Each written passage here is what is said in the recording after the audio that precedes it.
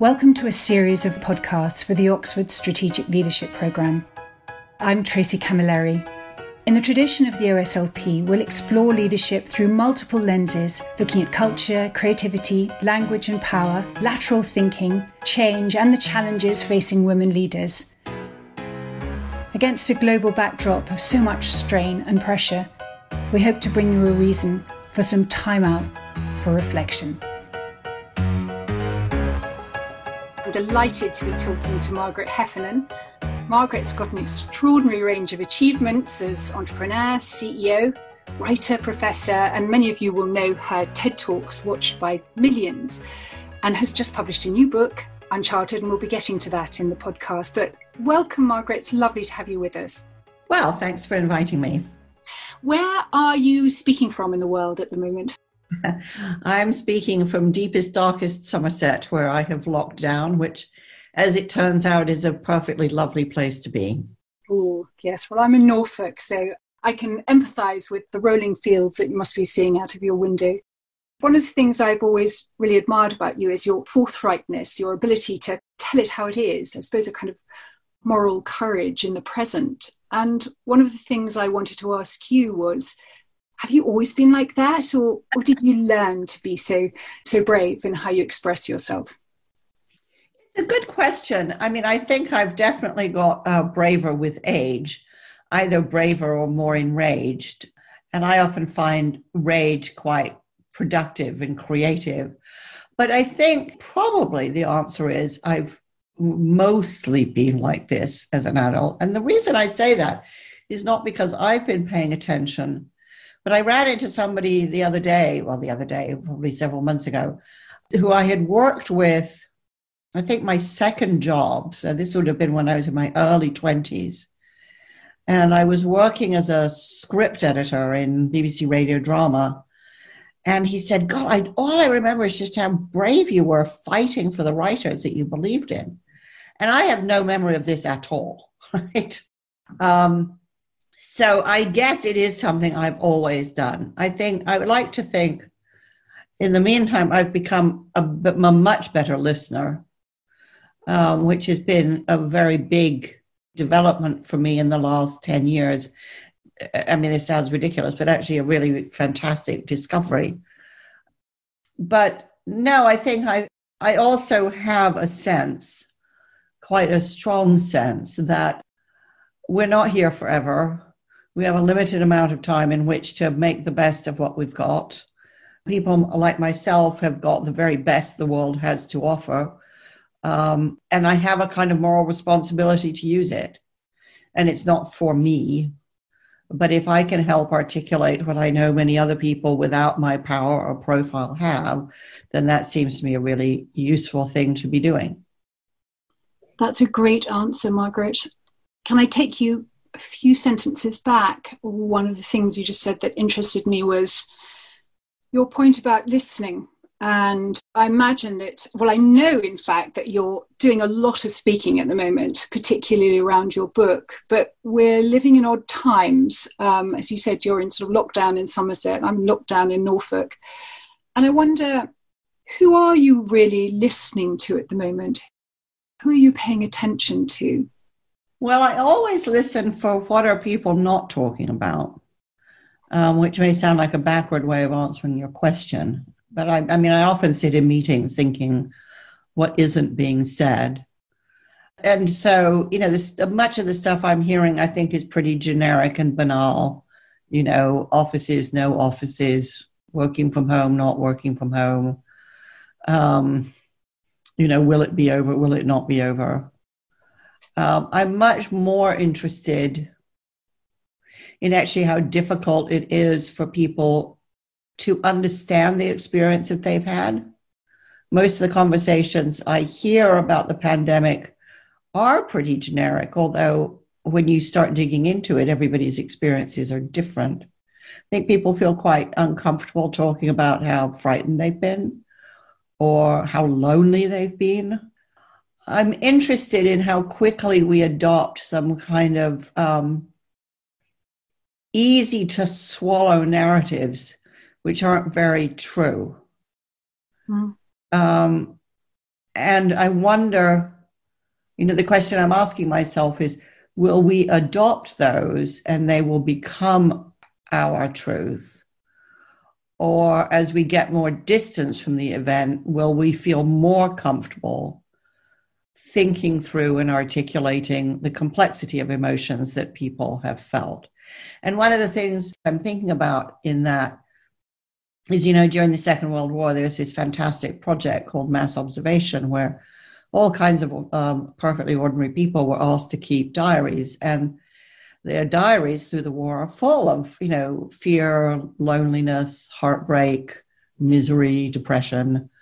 And yet the public narrative post-war was, these were some of the greatest times in our lives. We felt such a sense of solidarity. We were all in it together. We were united and determined. And I've always been very interested in how people rewrite their own history. Mm-hmm.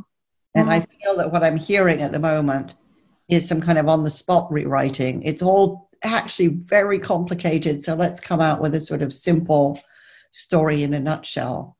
And so I just wonder what's going to happen to the true stories, whether they'll emerge. I suspect they'll emerge over time.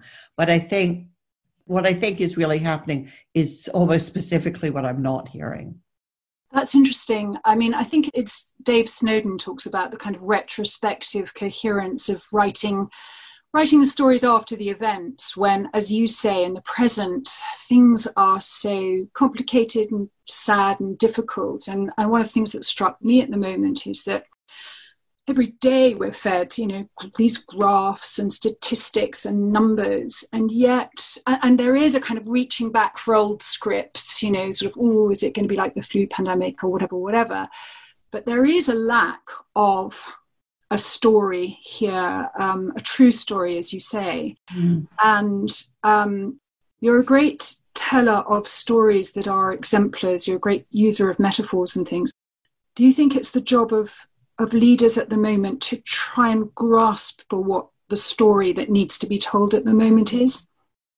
Well, I think the job for leaders at the moment is to try to have conversations with as many people as they can about what their lived experience of this period has been, because it isn't a single or a simple narrative. And I don't think pulse surveys are going to quite capture that. I mean, I have quite an ambivalent attitude to narrative. You're absolutely right that I use stories a lot to illustrate the individual experience of change or uncertainty, for example. But I also have an awareness that stories often purvey a sense of inevitability. That of course the story is going to end this way. And that I, of course, don't believe. I don't believe that our future is determined. I don't think that we're data and that the so-called geniuses of Silly Valley can take our data and tell us what's going to happen to us. I think that so much is unknown about individual life and choices and opportunities that actually narrative packages and makes tidy something that is not tidy. Mm. So I have huge regard for storytelling because it's actually how human beings remember things. But I think it's important for us as individuals, as we lead our lives, not to jump to narratively tidy conclusions about ourselves or about other people. And of course, I write about this specifically in Uncharted. There's this belief out there that there are profiles of people, and they may be gathered by Amazon or any sort of data gathering organization, and you can comb through it for patterns, and the patterns will foretell the future. And this is such a bad, dangerous idea, because the perfect data set is almost non-existent, but also because people change all the time. Probably one of the most profound discoveries in my lifetime is neuroplasticity. And so I am not the same person that I was 20 years ago, and I'm not the person that I'm going to be 20 years from now. So I think it's important to use stories to hang on to ideas. But, one of my friends who's in Uncharted, the novelist Sebastian Barry, says the thing you have to remember is that at any moment, everything can change. So I love stories, but I think we have to beware of narrative tidiness, because I think Sebastian's right. I think at any moment, everything can change. On that point, at any moment, anything can change. And of course, this is absolutely the territory of your book, Margaret. But thinking about, I mean, both of us are involved in tertiary education and thinking about the next generation. You're a professor at Bath School of Management. How can we better educate the next generation for readiness? Is it Hamlet who says the readiness is all, rather than for mastery or qualification or narrow specialism? How can we get better at that, do you think? Well, it's a very, very important, question. When I was running my tech companies in the US, I had a very brilliant chief creative officer who once said to me, do you think when we advertise for positions, we could say that we're really looking for people who come from dysfunctional homes? I said, I think that's probably illegal.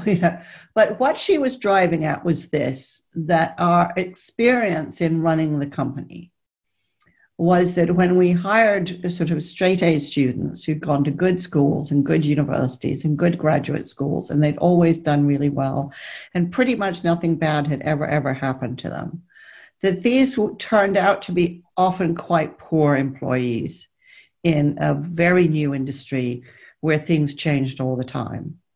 And that when we hired people who had, often quite complicated or varied CVs, and sometimes some gaps where they might have stopped working for some reason, that these people were actually very flexible, very adaptive, and very, very creative. And my concern about the education system at the moment is not just that fewer than 50% of our children fail to get a C or above grade in GCSE, which is a mammoth failure in English or math. It's that we're training kids by implication that for every question there is one right answer. And if you get that one answer, you're clever. And if you don't, you're stupid. And that's the same as thinking. And it isn't. It isn't anywhere near thinking. And so I think that in terms of, what sort of education do we want for the future? We want education that absolutely is about thinking for oneself, thinking creatively with other people. A huge amount of education, which of course governments routinely undervalue and underestimate, is about the social skills to work and live together harmoniously and creatively.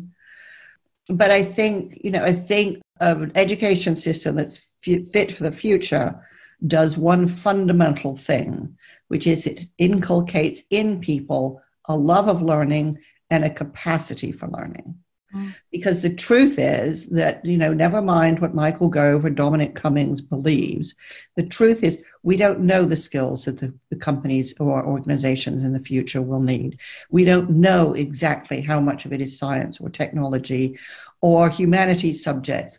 We don't know. We cannot predict exactly what facts, figures, and specific technical skills people will need. So if we inculcate in people a great capacity for learning and a love of it, they will be lifelong learners. And that clearly is what we will need, because I think the future will be full of multiple industries that come and go, and individuals will have to adapt, retrain, relearn to pursue opportunities, not just for economic reasons, but because, they spent 10 years in an industry and now want to learn something new. So I think, as usual, we are stuck with a 19th century education system. And that really hugely depresses me, because I don't see it serving actually anybody.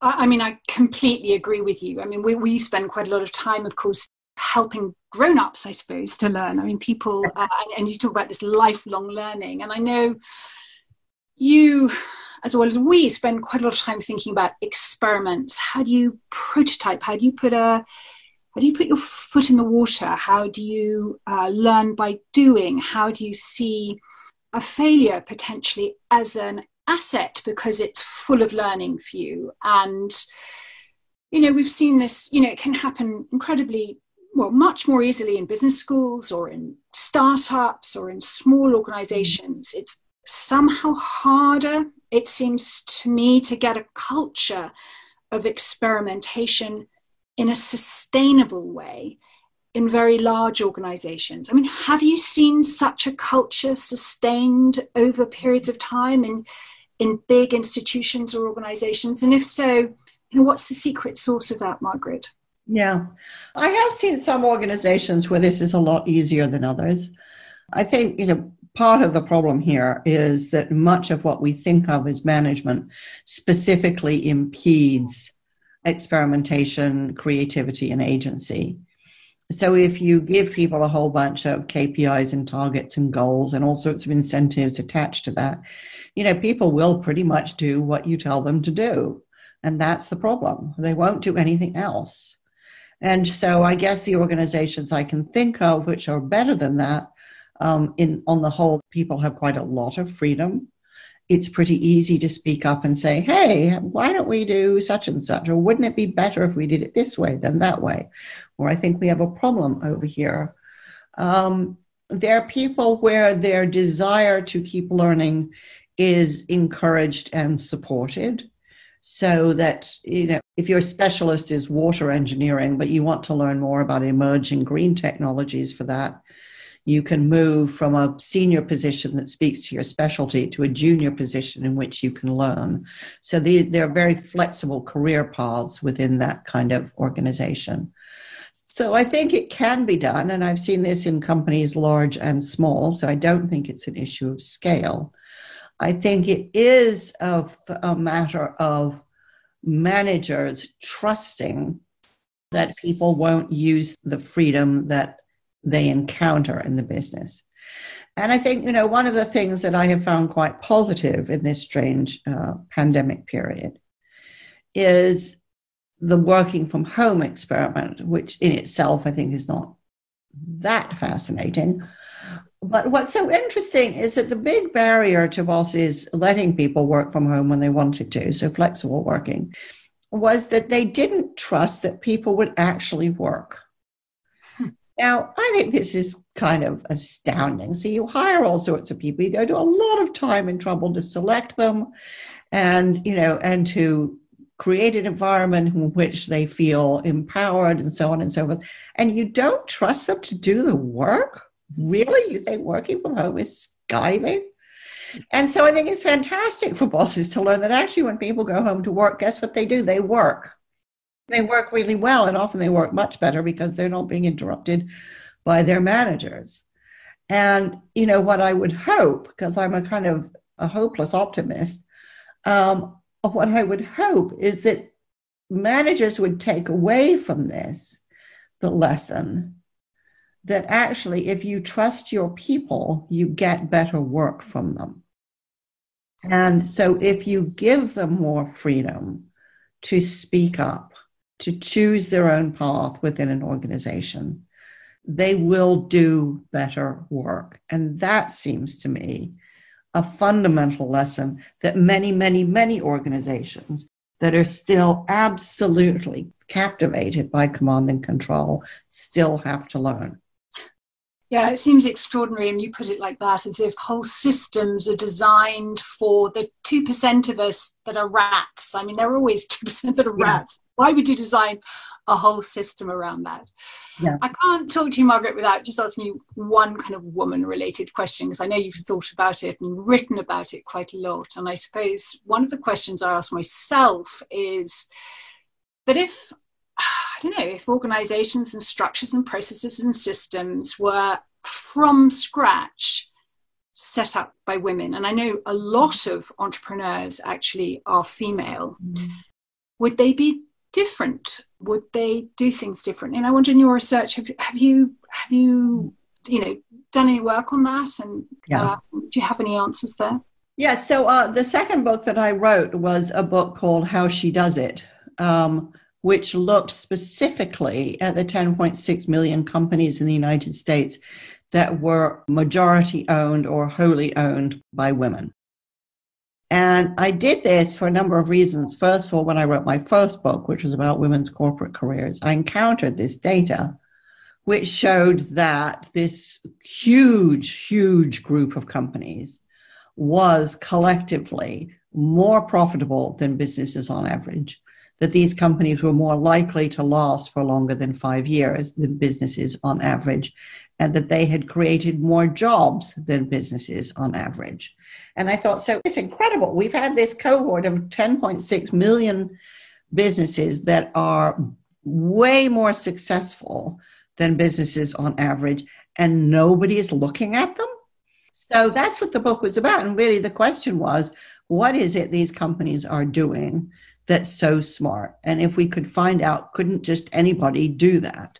And the answer turned out to be they were successful because women pretty much are the market. We determine or define about 80% of consumer spending, about 60% of B2B spending. So we're super in tune with the market because we're it.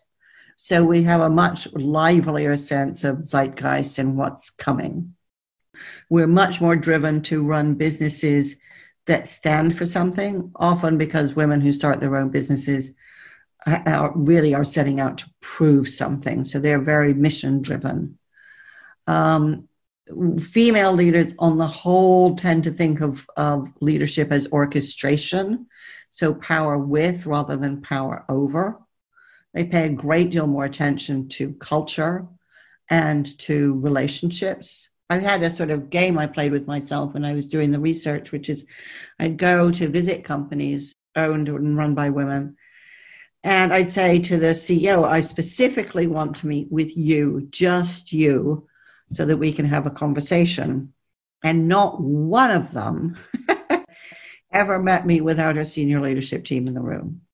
In other words, and we often had a private conversation subsequently, but in other words, what they were saying is, look, the business is not just me.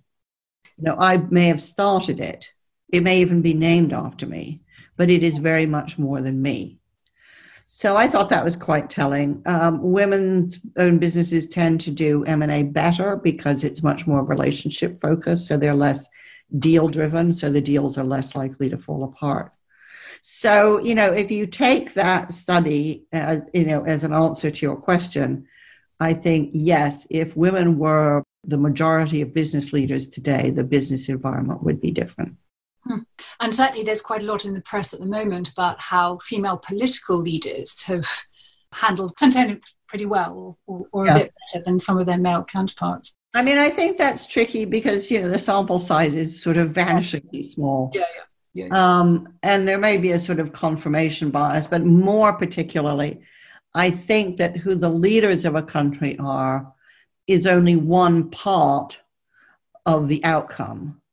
So a lot of it, I think, has to do with how much do the citizens trust government in general. Yeah. Right? I think that after Brexit, after Grenfell, after Windrush, the British people don't generally trust government to be competent or to be honest. So actually, no matter how you put into a leadership position in that context, it's going to have a really difficult time. The erosion of trust is a costly mistake. I think also, smaller countries are probably a little easier to run than big countries. And I think, generally speaking, and I wrote about this in A Bigger Prize, there's a really fascinating feature of smaller countries, which is because they can't command the market, they know they don't have the economic clout to do so. They're typically more collaborative because they know they have to do well, they have to work well with other countries across the board. So I think, that explains some of it. I think, that in Germany, which is the exception, not being a small country, I think in Germany, actually having a scientist in charge is really interesting. Because one of the things I've really noticed in this period, and I keep meaning to write about it but never have time, is there's all this conversation about the science. There is no such thing as the science. And I know this not because I'm some sort of genius or a scientist, but because I live with a scientist. And my years of living with a scientist have shown me that science is a process, and that what is known by science changes all the time. And I think that our understanding of science and the government's understanding of science has been poor, not because they've kind of picked and chosen what they fancied, but because there's a sort of philosophical underpinning, which is actually, science just isn't ideological, and it doesn't behave according to what you want. And I think that leaders and societies that can understand that are probably always going to do better in this kind of environment. Yes, there's so much there, but your point about trust and the erosion of trust, and that it comes back to bite you, I suppose the other side of that is whether this is the media, I don't know, whether it's just kind of in us all, the truth seems to be less interesting than the simplicity of lies. How do we, and I'm back to leadership again here, how do we make the truth more interesting for people? How do we get the more complex, nuanced, as you say, whether it's science or, the complexity of the situation? How do we communicate those things better than we are now? Well, it's interesting. It's very much a chicken and egg situation, whereas if you oversimplify and tell lies, then you've just made the job a lot harder for yourself. And I think this is, the tangle that we find ourselves in the UK and in the US, and sadly in other countries too. But I think we have to kind of keep sticking to the truth and not give up on it. And I also think that, sooner or later, and sadly it appears to be later, governments are going to learn that actually there is so much transparency, whether they like it or not, that it is so easy, or so much easier than it's ever been, to find out what's really going on. That while there may be a short-term attraction to lies, it's just going to backfire. And real leadership is about being able to tell hard truths and gaining respect for doing so. I mean, one of my kind of hobby horses at the moment is that I don't think we've been very honest on the subject of diversity. Companies have been saying, and governments have been saying for about 30 years, yes, we all believe in diversity. We all know it's good for us. We're all committed to it. And this is the tide that lifts all boats. And I've said that too. And I think that the hard truth, which we haven't delivered, is that's true when we get there. But between where we are and where we need to reach for real equality of opportunity is going to be what I think of as a kind of valley of sacrifice, which is there are going to be people in the majority who suddenly see that there aren't as many seats at the top table for them as there were. That getting from a place where we don't want to be to a place where we do want to be involves and will require some selflessness. And I think that if we were honest about this, we could actually make progress faster in saying, okay, this is where we are. We say this about diversity. So here's the deal. We need everybody to nurture successors who do not look like themselves. Whether men are helping to develop female leaders, or white men are helping to develop, BAME leaders, or whether able-bodied leaders are helping to develop disabled leaders. If we all committed to doing that, we would make real change at a much faster rate. But that means we have to sacrifice the comfort of our own biases. It means we have to, instead of reaching out to people who are like ourselves, make the extra effort of reaching out and having real conversations with people who are not like us.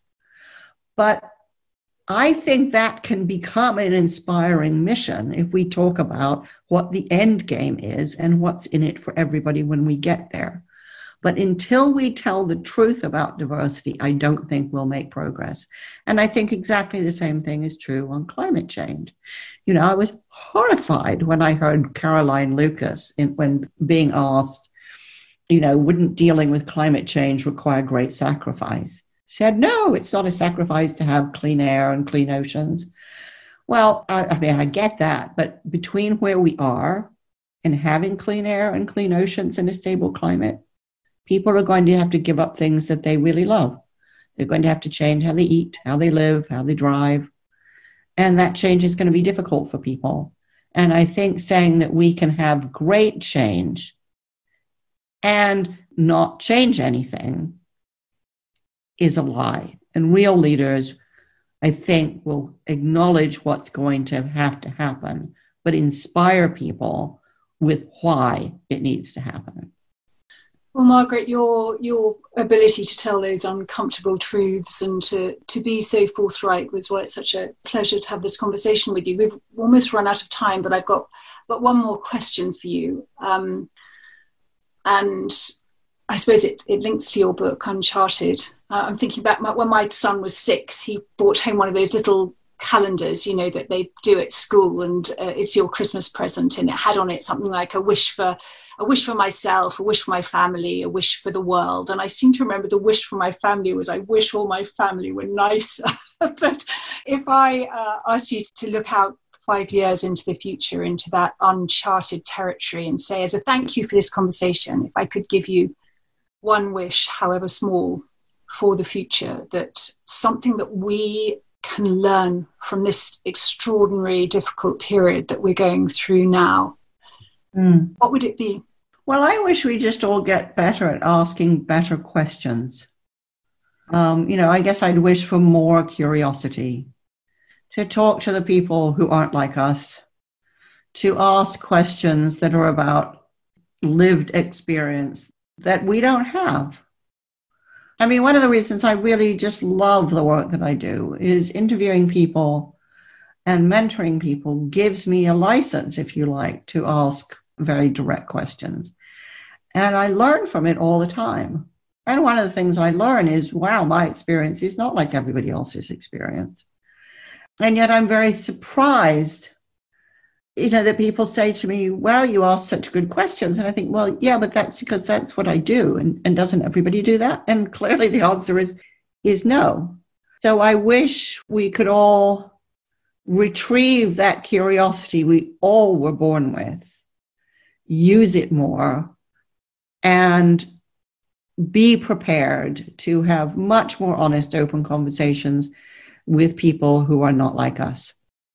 That's a great place to end, Margaret. And you also saying you love what you do. One of the questions I didn't have time to ask you was, how can we laugh more and enjoy our work more? And that's something that comes across so powerfully. And when you speak and in conversations like this, is that you love what you're doing.